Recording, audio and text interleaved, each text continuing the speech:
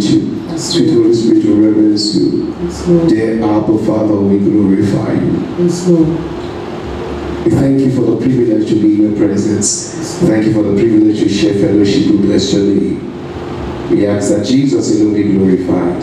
Let this time of fellowship reveal Jesus to us more. Amen. Thank you, Lord. You are welcome. Take all the glory, rule and reign. In Jesus' name. Amen. Praise God forevermore. Hallelujah to Jesus. We're going quickly into God's word, I made us understand that this is a month of fasting, and what a privilege it is to start the first of the month. And we've also made us understand that the theme for this month is restoration, and this is what the Lord told us in the month of August. And we're trusting God for Him to do great and mighty things in our midst. Amen. And basically our emphasis on this aspect of restoration is restore all things. Restore all things. I believe many of us have heard messages, teachings, sermons on restoration. I believe so much. And I trust God that you're going to flow along with this, because you've heard a lot about this. And also the Holy Ghost is going to ignite something in your spirit. Amen to Jesus. Anchor scripture, Matthew 17, verse 10 to 12. It says, and his disciples asked that Jesus, saying, why then say the scribes that Elias must first come? And Jesus answered and said unto them, Elias truly shall first come and restore all things. But I say unto you that Elias is come already, and they knew him not, but have done unto him whatsoever they listed. Likewise shall also the Son of Man suffer of them. Holy Spirit, grant us revelation into your word in the name of Jesus. Amen. And the question asked by Jesus' disciples in verse 10 above was the end product of the eyewitness encounter of the transfiguration of Jesus they had. Amen to Jesus. Now they had just had an eyewitness encounter. Jesus took Peter, James, and John to the mountain, and then in their presence he was transfigured. Initially they were sleeping. Now these guys had a challenge with sleep. Amen. The Bible, praise God. Even when they went to Gethsemane, they were sleeping also. But while they were sleeping, Jesus transfigured. His garment became white, shining white, and then appeared Elias, Elijah, and Moses. And the transfiguration act woke them off. Now, while they were sleeping, the act of transfiguration had an impact on them, even in their sleep realm, and they had to wake up from the sleep. Are you know what I'm saying? Amen to Jesus. Now, there's difference between the transfiguration and the Gethsemane experience. The transfiguration, they were sleeping, but when it happened, they woke up. Gethsemane experience, they were sleeping. Jesus prayed for 3 hours, he didn't wake up. Amen to Jesus. Praise God forevermore. Now, why was it so? Because the transfiguration experience was very important for the attacks in the future. Now, why the Gethsemane experience was important for Jesus? Because he was in his passion. Yeah, actually, Jesus died in Gethsemane. He shed his blood in Gethsemane when he allowed the will of the Father override his will. Praise God forevermore. Now, so the Gethsemane was particular to Jesus, but the transfiguration was actually particular to the disciples. Let me say this way: Jesus actually transfigured because of them. But Gethsemane was because of him. That's why he didn't have a problem with them when they didn't wake up. He went 2 times to wake them up, and they were sleeping. And the 3rd time he came and said, no problem, we can continue sleeping. He didn't have a problem. Why? Because that was not actually it was not their revelation. It was not their ministry. Are you getting what I'm saying? But the one that was particular to them, he didn't have to wake them up. The act itself woke them up.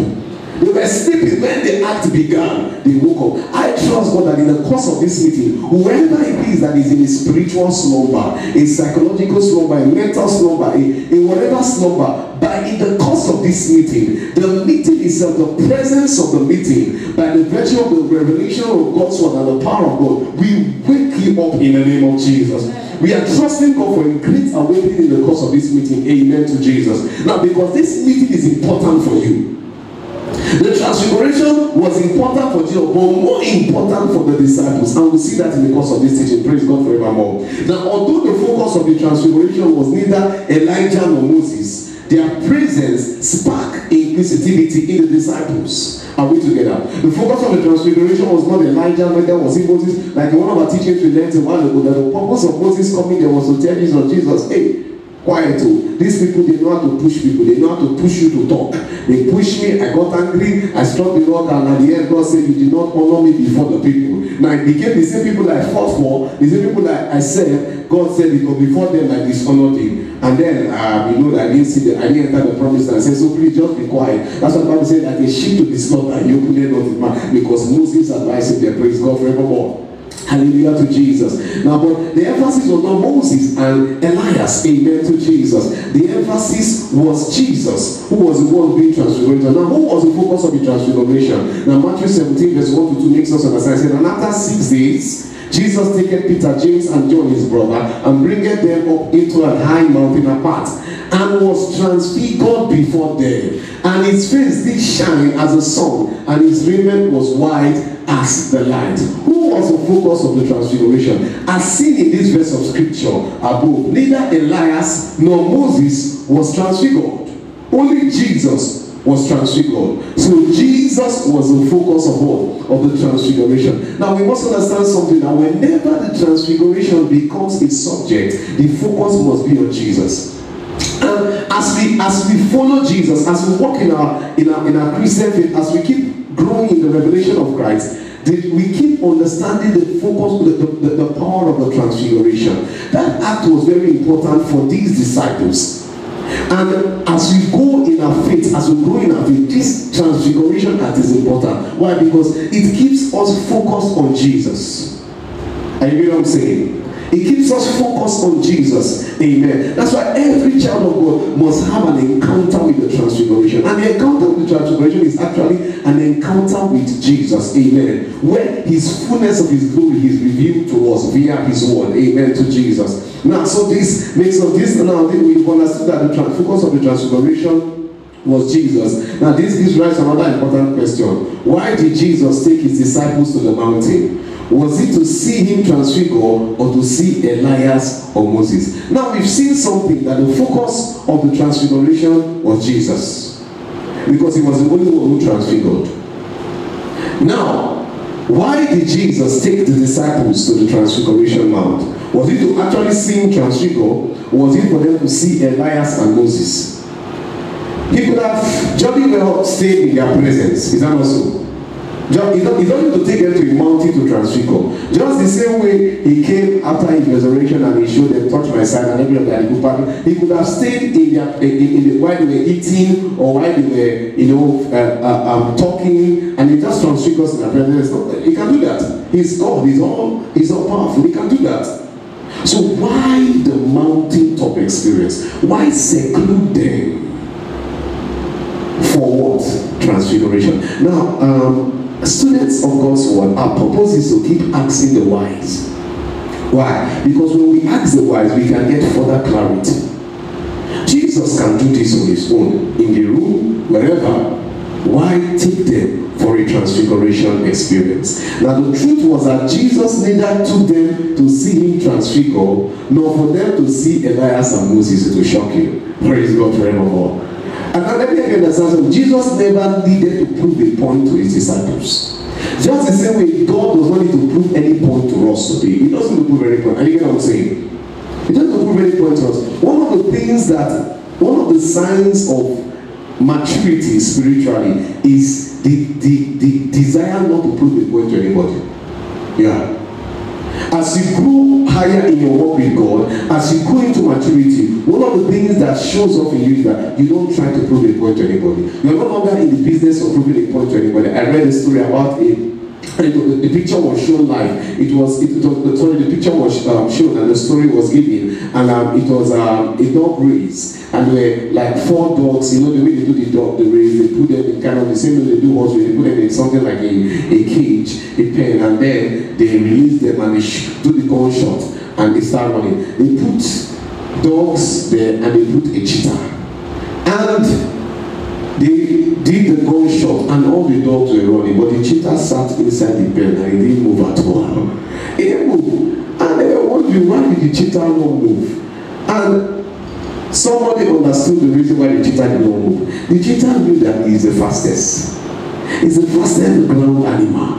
So he doesn't need to waste his time with dogs to prove a point. And you know what I'm saying? if you want him to eat the dogs, he can eat the dogs. You understand? But not to prove that he's faster than the dog. No. I get what I'm saying. Now that's one of the proofs of maturity. The proof of maturity that you are not trying to prove a point to anybody. You are not trying to show off to anybody. You are just flowing in your walk with God. Amen to Jesus. We've been on maturity for a period of time in our Sunday services, and I believe it's very helpful for every child of God. Amen to Jesus. Now, so neither Jesus did not take them to see him transfigure or see Elias and Moses. He didn't want to show up to anybody. He took them to encounter what John the Baptist encountered while he baptized him and bore witness of him. Are you know what I'm saying? Jesus did not take them for a transfiguration show off. Because today what we see in church is more of show off. We are getting more into the showmanship than into the revelation of Christ.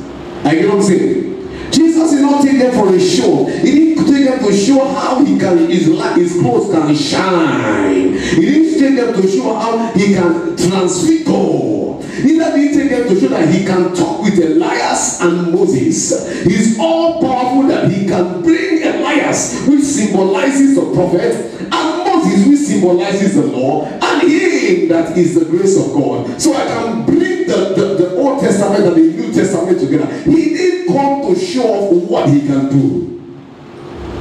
He actually brought them to have the encounter John the Baptist had. That same encounter that John the Baptist had, that he said, hey, behold the Lamb of God that taketh away the sins of the world. That is the reason why they could sleep in Gethsemane. Why? Because what they needed to encounter, they had encountered it on Transfiguration Mount. They didn't need to tarry in Gethsemane. In Gethsemane, he was the Lamb of God that took away the sins of the world. Are you getting what I'm saying? And John the Baptist saw, and he said, behold the Lamb of God that take away the sin of the world, take away the sin of the world. And in the Transfiguration Mount, Jesus took the disciples to have that encounter. So when they had it, while they were sleeping, he said, you've already had it, I made you have it, so you don't need to see the Lamb again in Gethsemane. You've already had it in Transfiguration. Even though they didn't understand what was happening, but he understood. If not, he would have made sure they stayed away. Remember, we started off that in Gethsemane they slept. He woke them, they slept, he didn't bother.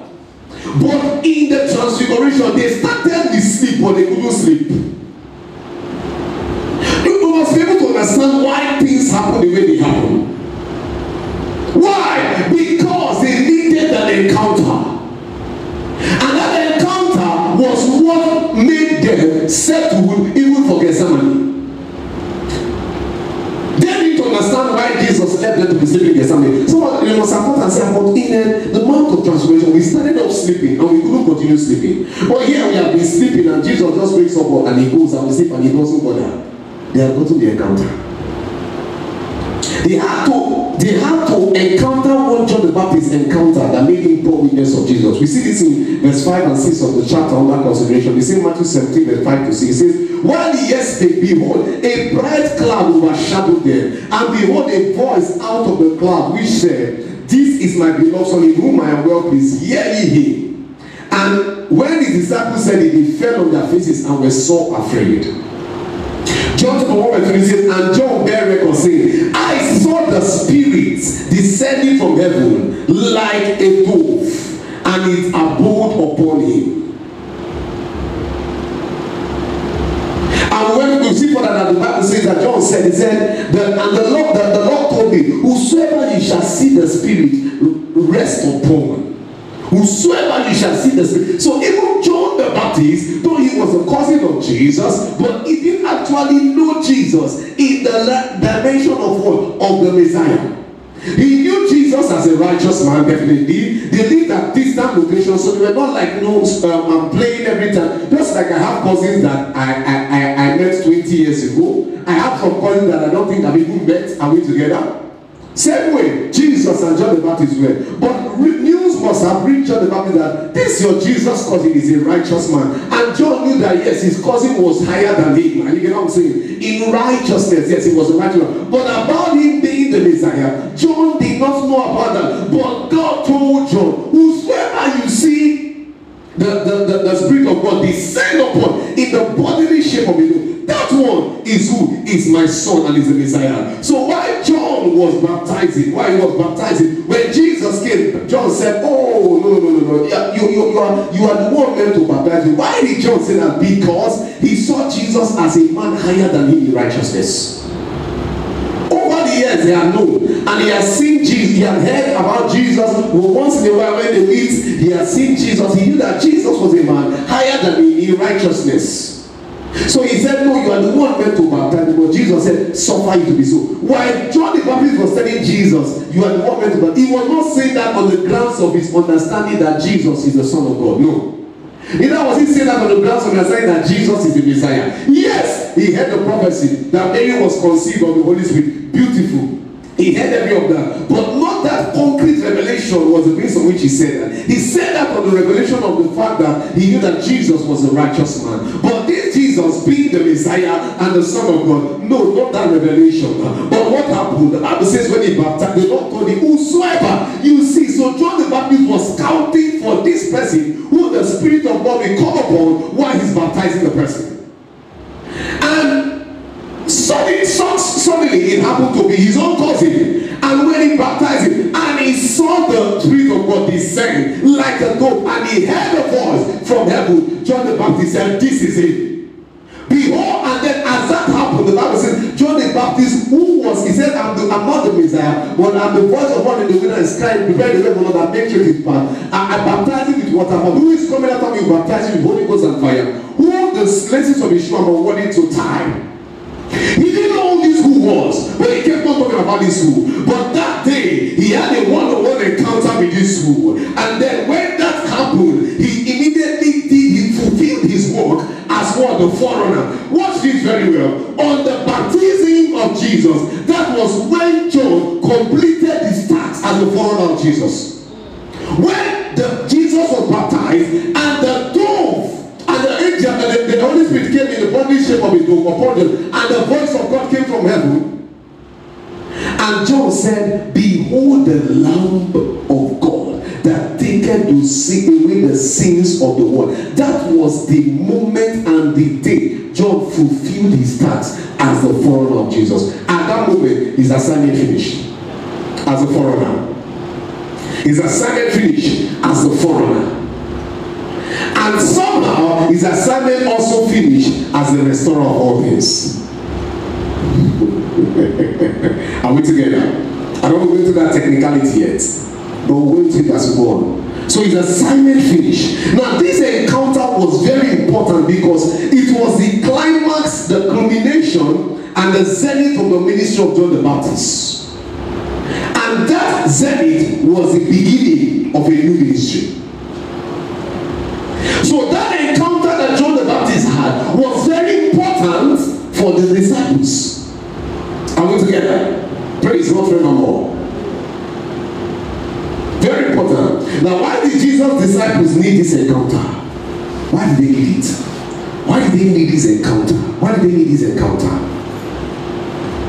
This encounter was needed because these same disciples will in no time become greater than John the Baptist, as Jesus said. So they needed to have this encounter in order to be greater than him.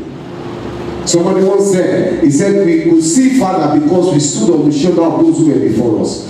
I fear for those who don't know how to climb on the shoulders of those who were before them. I fear for those who come and they begin to tear down those who were before them. I get what I'm saying? Everything you've achieved today, it was because somebody laid the foundation for you. Even if it's not your biological parent, but somehow somebody laid the foundation for you. I get what I'm saying? And if you must go higher than those who laid the foundation for you, you must have their shoulders to climb up, and you must have some of their encounters. I get what I'm saying? I remember the time the Lord told me something. He said, I'm sending you as the last Adam to solve the problem of the first Adam, to correct the mistake of the first Adam. And when I heard that, I was excited, but I didn't understand the intricacies. By the day, I'm understanding the intricacies. I get what I'm saying? I am understanding. When you have to continue the task of a man, you must have some of his encounters. Above all, his vital encounters. Are you get what I'm saying? You must have those encounters so you can act with wisdom. That's the reason why we are a generation that does not honor fathers. The Bible says, honor thy father and thy mother, that thy days may be long. And I'm paraphrasing the book of Proverbs, says a generation that curses their fathers and curses their mothers. It's a reprobate generation, and you know what I'm saying? You feel your father did not do well, all because you don't encounter what he encountered. If you encounter what he encountered, you will know that he did very well. And Jesus knew that it was very important for the disciples to encounter what John the Baptist encountered that day. You get what I'm saying? Why? Because in no time they will be greater than him. Matthew 11 verse 11, Jesus speaking and says, verily I say unto you, among them that are born of women, there had not risen a greater than John the Baptist. Notwithstanding, he that is least in the kingdom of heaven is greater than him. And Luke 7 verse 11 says, but I say unto you, among those that are born of women, there is not a greater prophet than John the Baptist. But he that is least in the kingdom of God is greater than he. The least in the kingdom of God, or the kingdom of heaven, referred to by Jesus, comprised of all who receive the finished work of Christ and his forgiveness. And Jesus' disciples were the first to be in the list. And you know what I'm saying? These three guys and the others that followed them, they were the first to be in this list of the greater than John the Baptist. And since when Jesus had already told them ahead of time, before this transfiguration, he had told them, John the Baptist, you see this John the Baptist, is the greatest prophet that ever lived. But the least in the kingdom of heaven shall be greater than him. And they were wondering, they were puzzled by that kind of statement. Who is the least in the kingdom of heaven? What is this kingdom of heaven Jesus is talking about? But Jesus spoke to them in deep words, but he gave them encounters to solidify the word. And Jesus said, you are the ones that are going to become the least in the kingdom of heaven. You these ones that are fishermen. You these ones that are nobodies. Jesus told them at the time, he said, he said, these things that are being revealed to babies, the kings and the Lord will seek these things to be revealed to them. But it is by the Lord takes glory in revealing them to you babies. And you get what I'm saying? He said, for I said, God uses the foolish things of this world to confound the wise, and the weak things to confound the strong. Praise God forevermore. Now Jesus understood, he knew that these ones were going to be the least in the kingdom of heaven. Very soon, they will be greater than John the Baptist.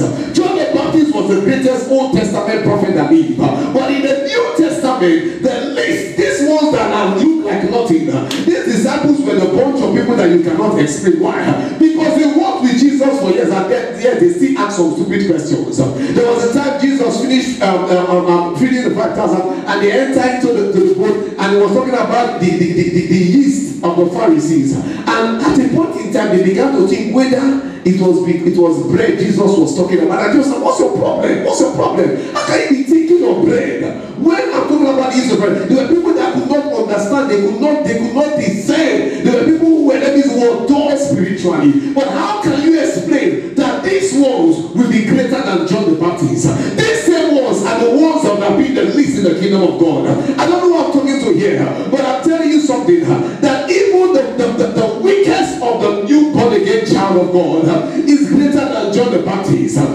But for them to manifest that greatness, they needed to encounter his encounter.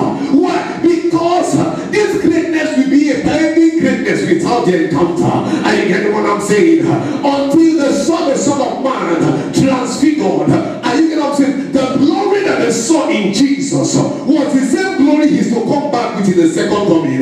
So they had to have an understanding of the power of the ages to come even in their time. We are yet to see it in our time. Actually, by right, is the final operations of God.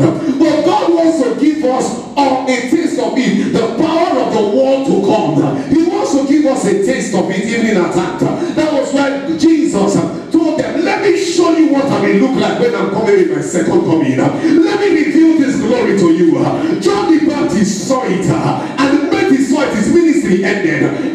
It was painful that he was beheaded, but the actual truth was that was the end of his ministry, because he has seen that glory and he has fulfilled the assignment, any further step will be tantamount to destruction to his ministry. That was why when he sent messengers to Jesus and he said, his disciples, and he said, are you the one to come over to expect another? And Jesus told them, tell him, the blind see, the lame walk, the deaf hear, the dead are brought back to life.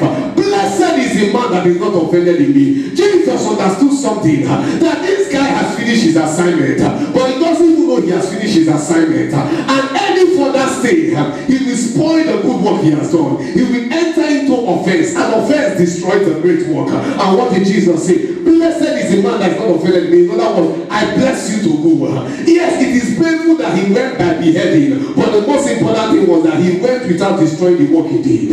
He had finished the work when he baptized Jesus, and any further step would have been tantamount to destruction of the work. But there was somebody that Jesus said was coming, and it was a greater than the John the Baptist.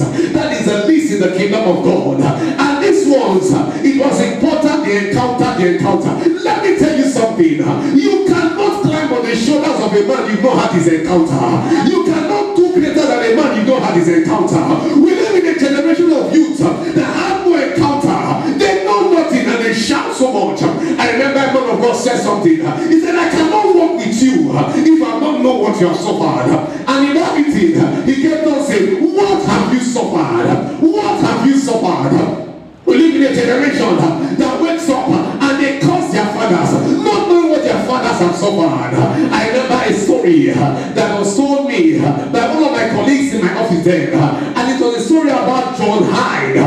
He prayed so much that they removed John for his name and they put praying in his name. So they called him Praying Hyde. He was a man of prayer, violent, aggressive prayer, the order of the John Knox kind of prayer, the order of the Apostle Babalola kind of prayer. And one day, John Hyde was in a meeting and he saw a man of God merchandising the anointing, and he got angry in his spirit and he went to his prayer closet. What John Hyde does is that when he wants to pray, when he wants to make declarations, he goes on his knees and he makes prayers and prays and prays and prays and prays and prays and prays, prays in the spirit, prays for a long period. And when he has prayed for that period, he makes a declaration. Once he does it, it's all over.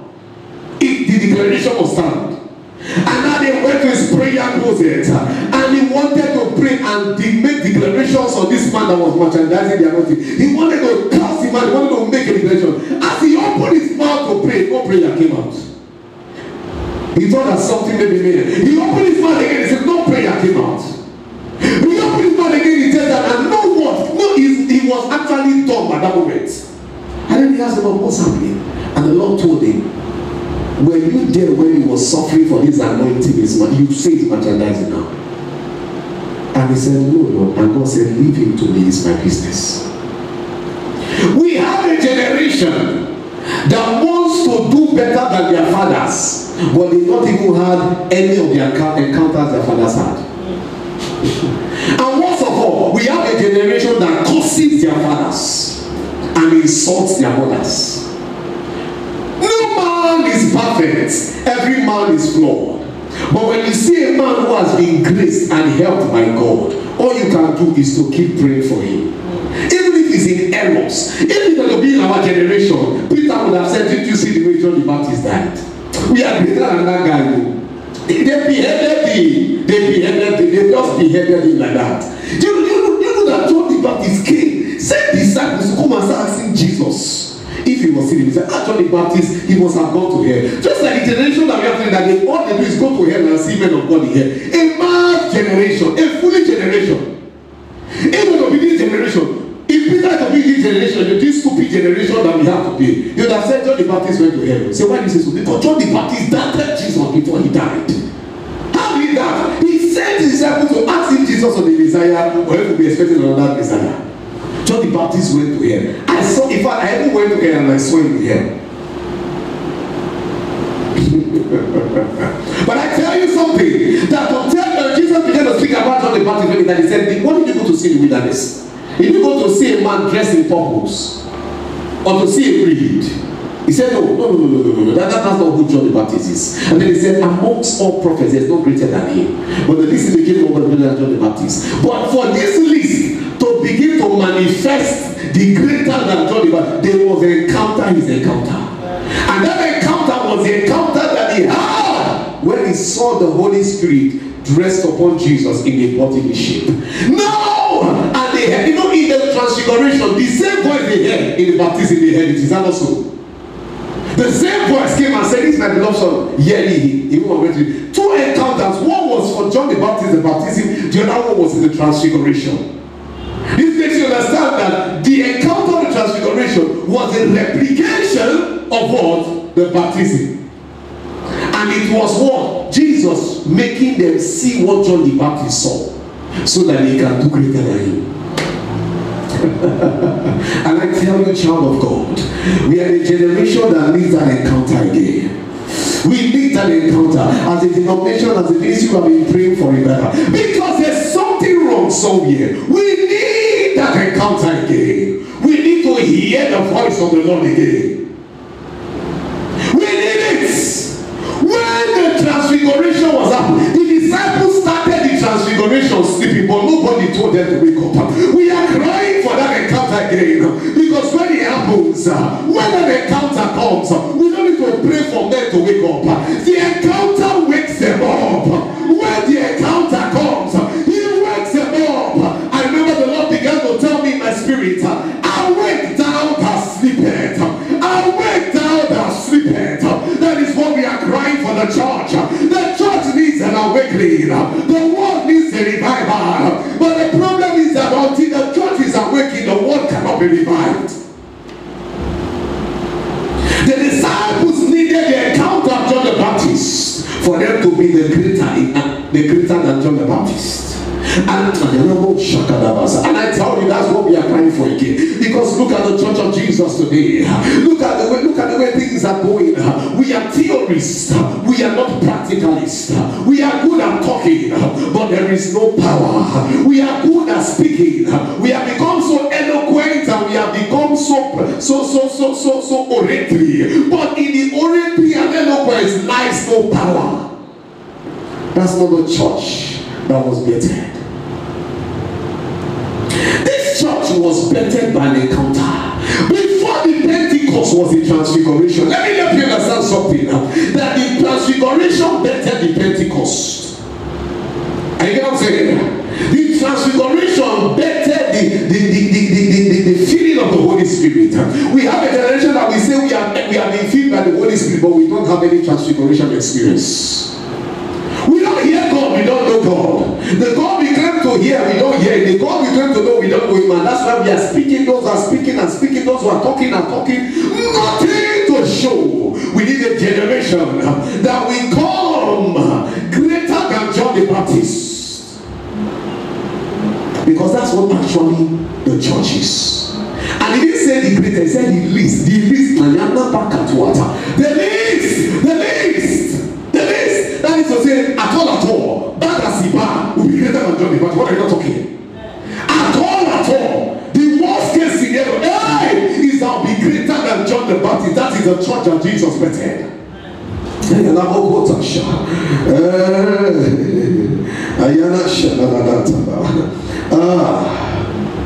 He took them to have the encounter that John the Baptist had. To hear the same voice he heard. Some people said in the baptism that it was a thunder. Some rendered that it was a thunder. Some said they heard a voice. Now let me tell you something. John the Baptist heard a voice because he was in tune. Some heard thunder. I hear that sound saying. And let me tell you, when God is speaking to some people, it will sound like thunder. To some people, it sound like lightning. But to the man of the Spirit, he will hear the voice of God clearly. Let me tell you, the Bible says when God took Elijah, we're going to be talking about that. He took Elijah and then to go to Mount Horeb. When God told Elijah, go, and Elijah went to Mount Horeb. The Bible says, and then came the lightning, and the voice of the Lord was not in the lightning, and then came the thunder, and the voice of the Lord was not in the thunder. The Bible says, and then there came a still small voice. Let me help you understand something. In that encounter in the baptism of Jesus, the thunder will be roaring, the lightning will be roaring. The same Elijah encounter repeated itself. I get what I'm saying. But while the thunder, it takes sensitivity to the spirit. It takes spiritual alertness to be able to hear the still small voice amidst the thunder and the lightning. So while people were hearing thunder and lightning, John was hearing the still small voice. And that's what Jesus took the disciples to go and encounter. He said, you are going to be greater than John, but go and encounter that encounter. Hear God again. He heard the Lord who went on the Baptist said, the disciples were not yet born again, but they heard God. So then we have people who are born again, but they don't hear nothing. Some of them are looking for confirmation till they are going to confirmation. They don't hear God. Jesus said, go and hear me. Go and hear the Lord. Because you'll be greater than John the Baptist. How the same encounter. Some of us who criticize our fathers, I'm asking you a question, have you had their encounter? You say there's nothing like fathers in the faith. No problem, I don't argue with you. But I know that when somebody is not my mate, it's not my mate. Age-wise, it's not my mate. He got born again before me, it's not my mate. I get what I'm saying? And even if what God is using to do, God has not used to do it, God has not used me to do, it's not still my mate. You can say we are all one, no problem, but it's not still my mate. You see, I don't argue with you. It's your cup of tea or Lipton or coffee, whatever. But my own is that I know my senior. Somebody that is my senior is my senior. And you know what I'm saying? If you are God has you to achieve what I'm here to achieve, what you are here to achieve, I'll be thankful to God that you have even gone ahead of me. Yeah. And I'm hopeful that one day God will help me, use me to achieve what He wants me to achieve. I am not jealous of you. I'm thankful to God for you. It doesn't necessarily mean that you must lay hands on me. It doesn't necessarily mean that you must speak into my life. You get what I'm saying? But I'm celebrating what God is doing through you. We have a generation that is so stupid because they are so jealous, they are so confused, and so they fight what is bigger than them. The success you fight will never come near you. The anointing you fight will never fight for you. It will only fight against you. Even the disciples needed to have the encounter of John the Baptist. The so-called John the Baptist has been sending messages to us if it's Jesus. They needed this encounter. And you know what I'm saying? Child of God, we need to have some encounters in this generation. We need to have the encounters. What Azusa Revival brought, we need it. And you know what I'm saying? The encounters and the likes of Catherine Kuma, Oswald J. Smith, the encounters and the likes of Smith Wigglesworth had, Mr. Sovereign had, the encounters and the likes of Kenneth Hagin had. We need those encounters. We need some of those encounters. We need them.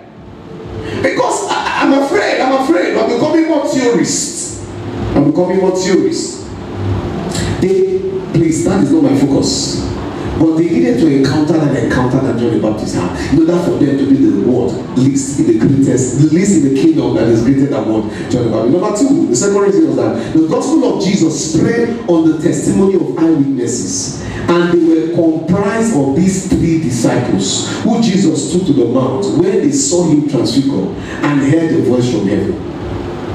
Number one, they had to encounter the encounter of John the Baptist so they can be greater than John the Baptist. Number two, the testimony of Jesus was what? Spread by what? Eyewitnesses, Peter, James, and John. John said it like this in 1 John chapter 1 verse 1. I can never forget it. He says, the things that we have seen, our eyes have looked upon, and our hands have handled the word of God. He said, my brother, we saw this man called Jesus. So this God man called Jesus, we saw him. And we looked upon him. We looked upon him. The difference between seeing and looking upon you. You can see and remove your eye, but when you are looking upon, your gaze is on him. That's why the Bible says, looking unto Jesus. It didn't say seeing Jesus. It said, looking unto Jesus. The word looking unto in the Greek actually means to remove your focus from another thing and put your focus on that thing. So he said, keep your focus on Jesus. He said, and we have looked upon. We kept our focus on it. We kept our gaze on him. We so focused on him that we became blind to what was happening around us. There were things happening but we could not understand. And it's that same focus that made us die for him. It's that same focus that made us obsessed with him. Because we looked upon him and he said, and we have handled. This man, we held his hand. He held our hand. We put our hand on his shoulder. This man was not a spirit. He was a man like me and you. But God in man form. This is the word of life in man form. So listen to me. We are not talking theories here. die for lies. Men die for truth. And the reason why people are deceived to die for a lie is because they are painted a lie as a truth to them. But you know what? These men died for a truth that they saw, they looked upon, and they handled. So in the testimony of Jesus wrote on the eyewitness experience of these men. And so it was important for them to have that encounter. Why? Because that encounter was an ignition to their experience. They were the only ones who could tell about it. And so when people came and threatened them, this man is not God, they said, my brother, keep that quiet. Keep your mouth quiet. We saw this man transfigured. When he was going to heaven, and they said, why are you sad? They said, Jesus, you saw going to heaven, will come back in like when I saw him go to heaven. They said, if it's for that one, we believe. Why? Because we saw him shine. We saw him transfigured. We saw him glow. So if they say he's coming back the way he came, he will come back. Because this glow, we have seen it before. When he was going to heaven, he was glowing. He said, this glow, we have seen it before. If he says he's coming back again, we believe you. So there were some this encounter was important to concretize everything they were to do. It was very important. Are we together? So it's very important to concretize every of the assignments. And I tell you, this encounter is also important to every one of us. It's very important. I thank God for those who say they have seen Jesus. He appeared to them physically. I appreciate God for them. I thank God for men who have had different encounters. I thank God for them. But you know one truth? John says something, and I want to ask, and I said it before. 1 John 1, so the things that we have seen, we have looked upon, and our hands have handled of the word of life. Of the world of life. I don't know, somebody out there, you might be saying, I say, Pastor, what am I to encounter? Do you know what you have to encounter? Encounter the world of life. Encounter the word of life. Yes, thank God for Peter who saw the transfiguration. Thank God for James and John who saw the transfiguration. Thank God that they heard the voice of God when he said, this is my beloved son in whom I'm well pleased. We thank God for them. And they were even, Jesus said, even if they are the least, they will be greater than John the Baptist. But I come to tell you something, that the encounter that Peter had, the encounter that James and John had, the voice they heard has already been given to you in God's word. Encounter the world. Encounter the world. In our anchor text, we learn that Elijah came in John the Baptist for the restoration of all things. This means that John the Baptist came to restore all things. This he began to do, but he did not complete. This was due to the fact that, number one, he was killed at his prime. Number two, the least in the kingdom of God was to emerge to complete the task of John the Baptist.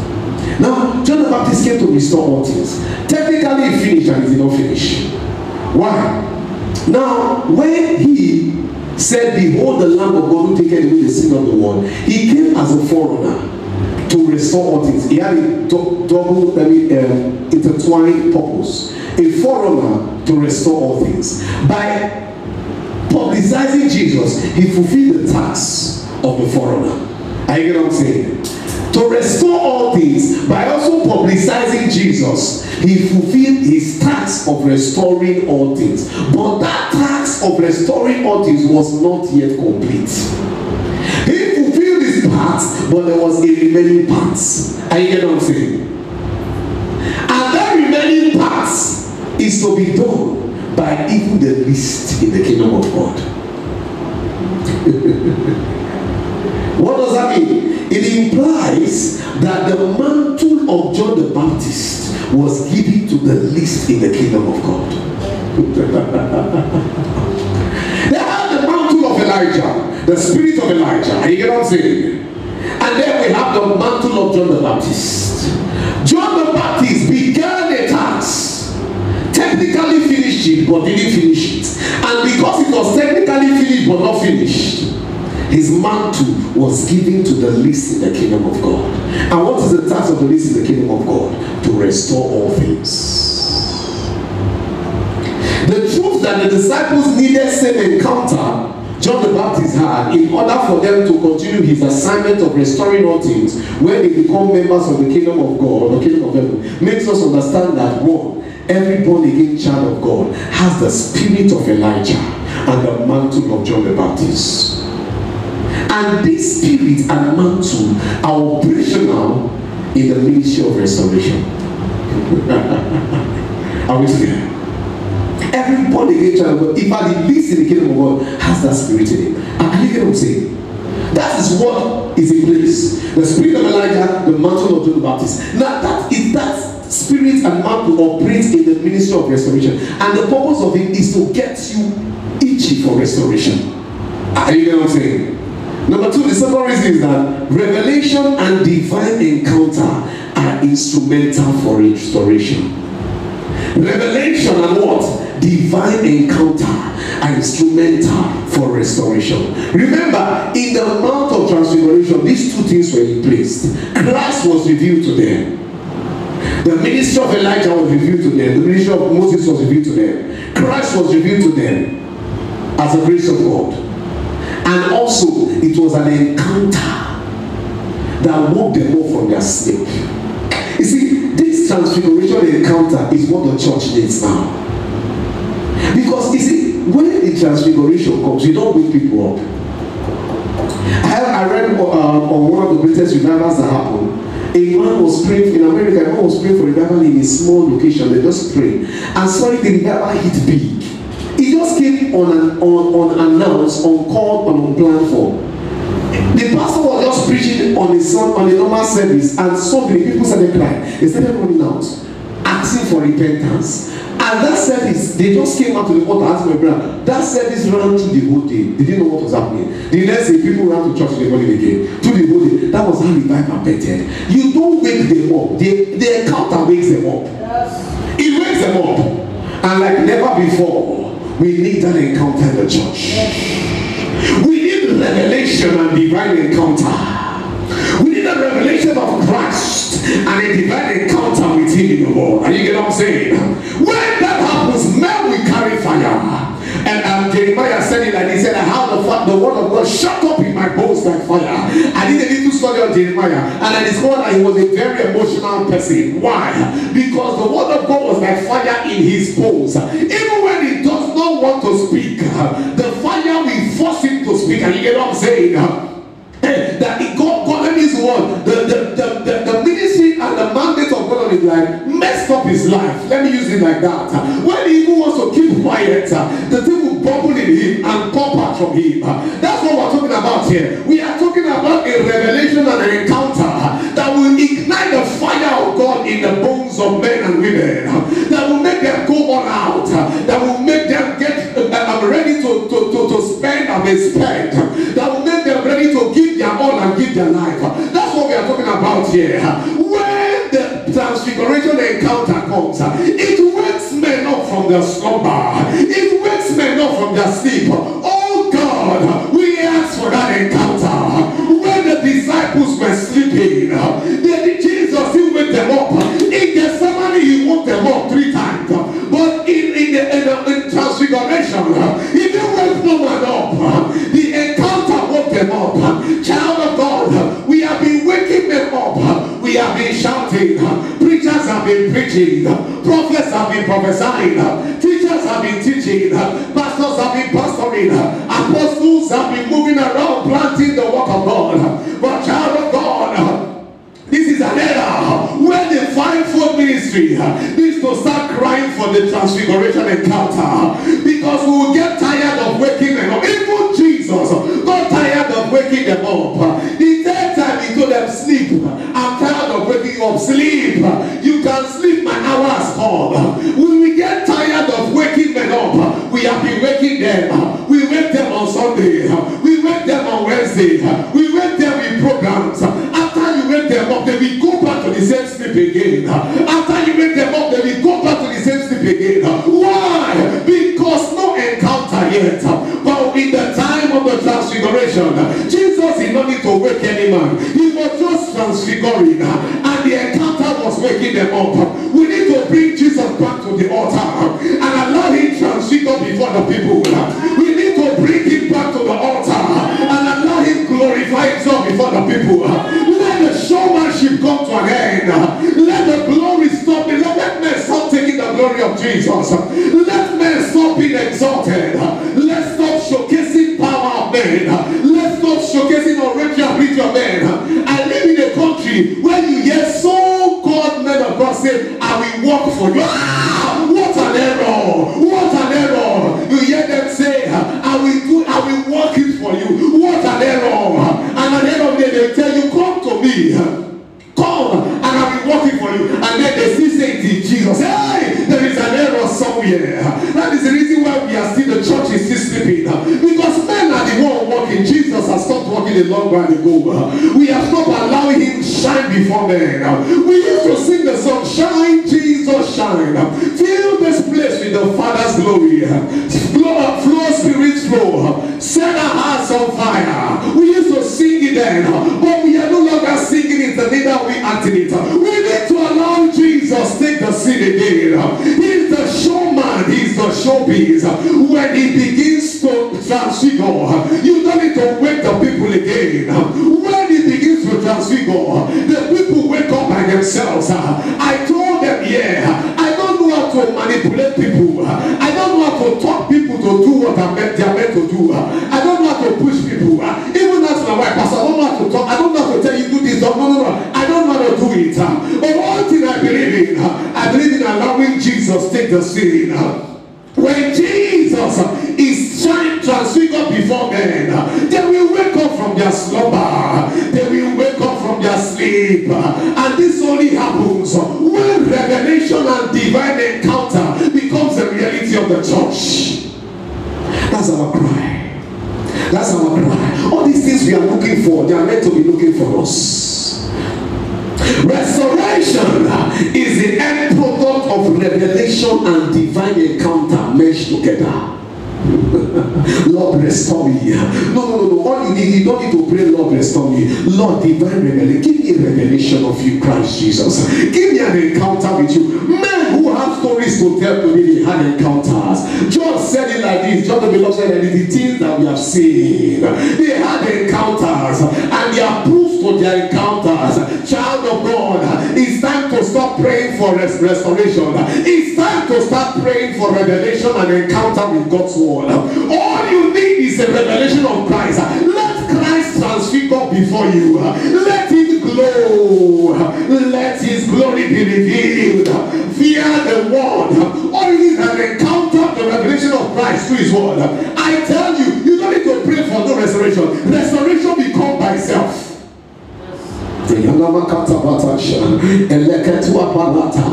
this happens first when we begin to activate the spirit of Elijah and the mantle of John the Baptist. I think it's time for Christians to become dissatisfied with the status quo. The word status quo is from the Latin word. It's from a Latin word, and it means this mess that we are in. I believe it's time for us to get tired of this status quo. This status quo of spiritual laxity and laziness. This status quo of spiritual dullness and slackness. The least in the kingdom of God is meant to be greater than John the Baptist. How come even the so-called greatest is not smelling John the Baptist? There is an error. And the error is that we have not allowed Jesus to be transfigured before us. We have allowed ourselves to take the scene, but we've not allowed Jesus. We've not allowed Jesus. We've not allowed him. And so we lack revelation and we lack encounter with the word. We lack those two. And that's why the mess will remain in the mess. But today I don't know who is out there, who's under the sound of my voice, who's saying, I need a restoration. I need it. Lord, I'm desperate for it. If you are that kind of person, you are going to be praying with me. But before we pray, I want to pray for every person who has not made Jesus their Lord and personal Savior. Please, at this point, I want you to pray this prayer with me. Say, dear Lord Jesus, I come to you today. I know that I'm a sinner. I know that over 2,000 years ago, you died for me and you resurrected for me. And by your blood, you took away my sin. Jesus, I choose you today. I surrender my life to you. I I make you my Lord and personal Savior. Thank you for dying for me and choosing me. Jesus, I choose to serve you and follow you all the days of my life. In the name of Jesus. Lord, I pray for everyone who has made this prayer. I thank you for receiving them in the Lord. Thank you for the grace to serve and follow you and give it to them. Thank you, Lord Jesus, in the name of Jesus. Now we're going to be praying two prayers, and I'm going to call the two of them and we're going to pray them together. Because we must see the things change. We must see the times change. Our first prayer is in the name of Jesus. In the name of Jesus. I receive and activate the spirit of Elijah and the mantle of John the Baptist on my life. Now. Second prayer is in the name of Jesus. I receive a divine encounter and revelation from the word of God that will empower and enable me to put to work the spirit of Elijah and the mantle of John the Baptist on my life. Now, open your mouth and pray.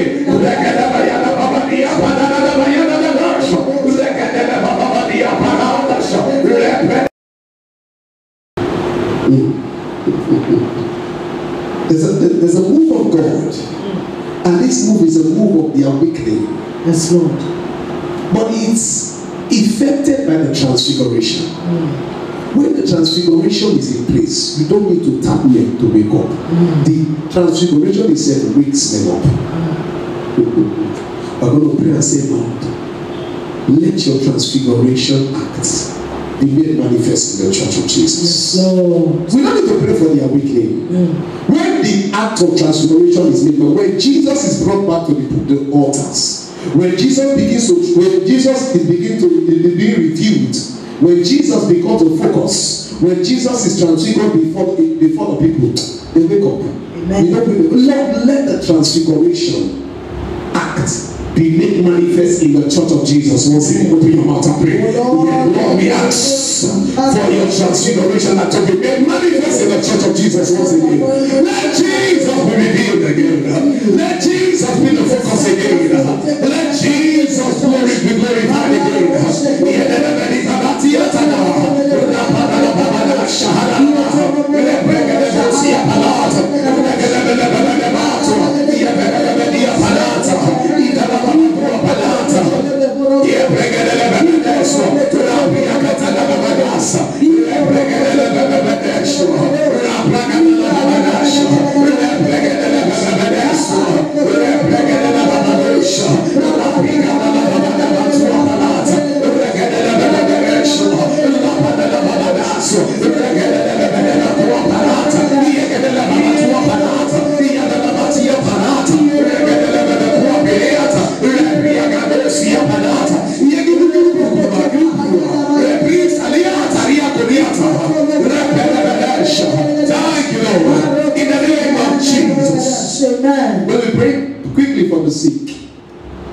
If you are sick in your body, wherever it is you're seeking, put your left hand on that part of your body where you're sick and lift up your right hand. I'm going to decree God's word of healing to you now.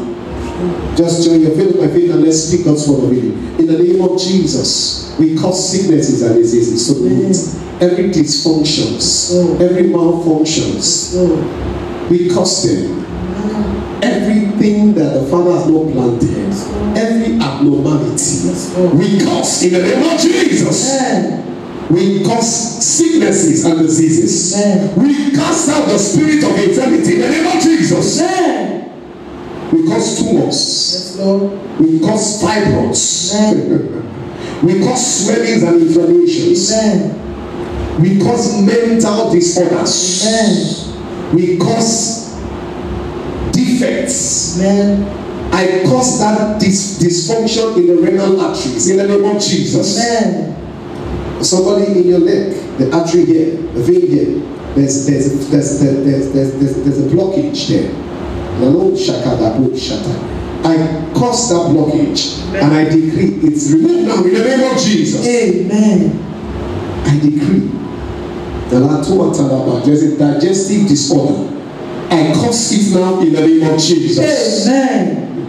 The Lord is destroying brain tumors now. Amen. If you have anybody that has a brain tumor, just connect this person, this word to the person. The Lord is destroying brain tumors now. Amen. Brain tumors are destroyed now. Yes, Lord. Whatever the kind of tumor it is, whether it's the cancerous tumor in the brain region, they are destroyed now in the name of Jesus. Amen. In the pelvic region, there is an infection in the pelvic. I said an infection in the pelvic region of somebody here. A serious infection in the pelvic region. That the power of the Holy Ghost is running through that pelvic region, and that infection is destroyed now in the name of Jesus. Amen.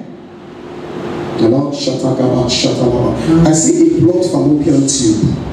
A blood fallopian tube. And I see the power of God running through that fallopian tube now. Amen. You are literally feeling a heat sensation running through. And that blockage is melted off. In the name of Jesus. Amen. For somebody, the right eye, blindness in the right eye, that spiritual cataract is destroyed now in the name of Jesus. Amen. Eyes open. Amen. Eyes open. Amen. In the name of Jesus. Amen. Deaf ears open. In the name of Jesus. Amen. Dumb tongue open in the name of Jesus. Amen. Speech delays and disorder be destroyed in the name of Jesus. Amen.